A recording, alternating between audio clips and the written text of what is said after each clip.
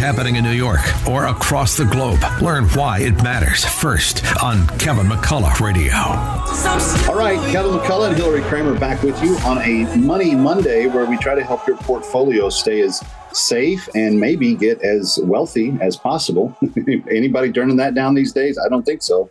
And Hilary, you've got some things that you like. The market, it's certainly not at its peak, but you guys see a lot of potential in it at hilarykramer.com. That's why you encourage people to subscribe to your trading deck email.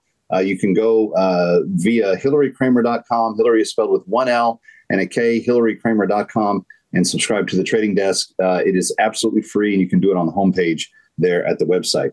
All right, what's some other areas you're watching today?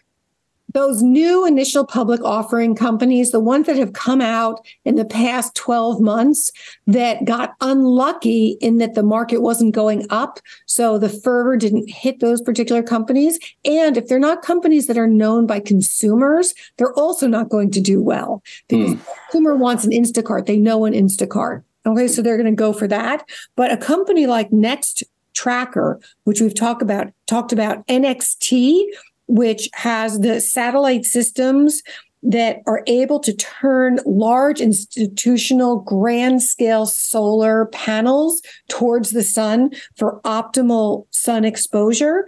And that is a cash flow positive and net income positive company, went public, and the stock really hasn't done that well. And let me tell you, one of the reasons why.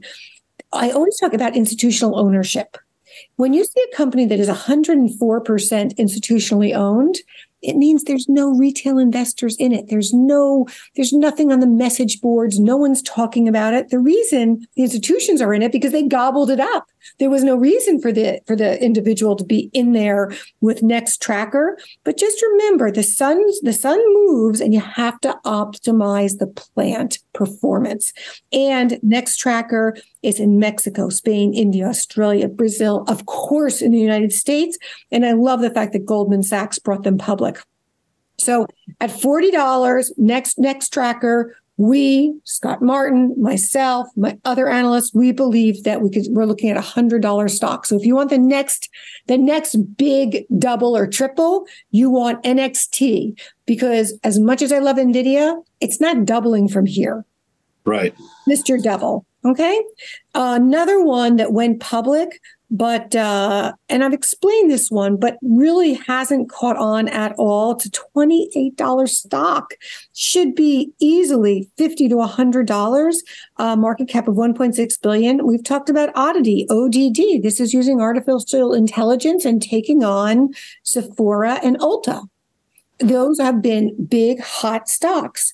And now you have a company that's taking AI, meaning they're taking smart decisions, lots of data to figure out what is hot and what will sell, and targeting specific markets with specific brands. I love that one of them is called Spoiled Child. It's actually very cute. So I think they're probably I'm just pontificating here, but that something like that, Spoiled Child, could have, maybe didn't, but I think could have not come from creatives, but come from AI and asking. You know, what's interesting is that the field of makeup is not one I would have thought AI would have, made a big impact. When you think of technology, you think of mechanical stuff. You think of cars. You think of computers. You think of electronics. You think of entertainment systems. Social media.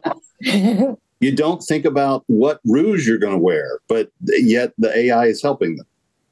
Exactly. The AI is really being used everywhere, but often you're going to find some really odd stuff happening to yourself personally, and you're going to say, "Okay, this is AI that we're talking about."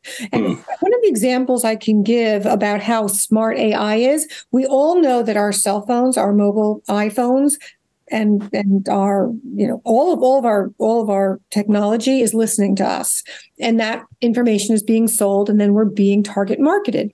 So instead of just being marketed in a general way, one of my analysts and I were talking about a fund manager called Templeton Advisors, and we were just talking about their different funds and how they're doing and who's managing them. And then in the same breath, we were talking about how the industry is doing, jobs, employment, unemployment. And the next thing I know, within about 20 minutes, I'm inundated in my email and for the first time ever, a text message asking if I want to have a job at Templeton Advisors. A new job. And there's 126 people have applied for it. And get this, it's in investment research writing. Now, so they even somehow. Wow, it was listening to everything you guys were saying.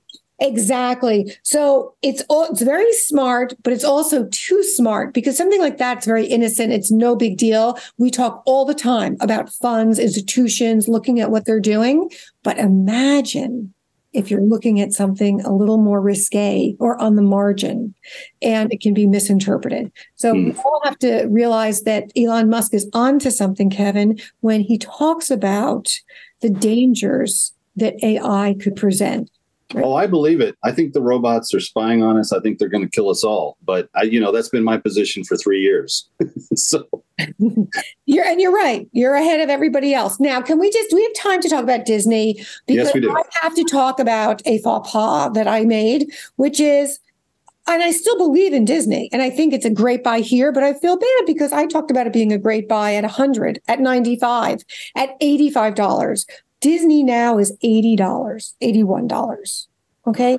Now, what are the opportunities here? If you bought at 95, because I said I liked it at 95, which by the way, it's not like that was 50% ago, right? That's 18% ago. The Disney at this point is getting so oversold because the institutions are dropping it. They don't like what they're hearing.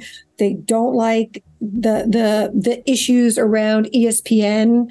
ABC is Disney and Iger, the former CEO, and now he's on his second act. He came back when they had to fire the CEO that replaced him. So the question here is ABC going to be sold? What's going to happen with streaming media, right?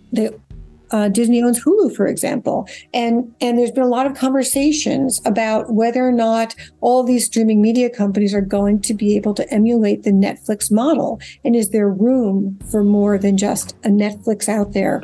There's room, but at what cost and at what expense? Hilary, thank you for being with us. We will talk to you again soon. Thank you. Thank you so much. Kevin McCullough coming right back. It is Monday. Stay here.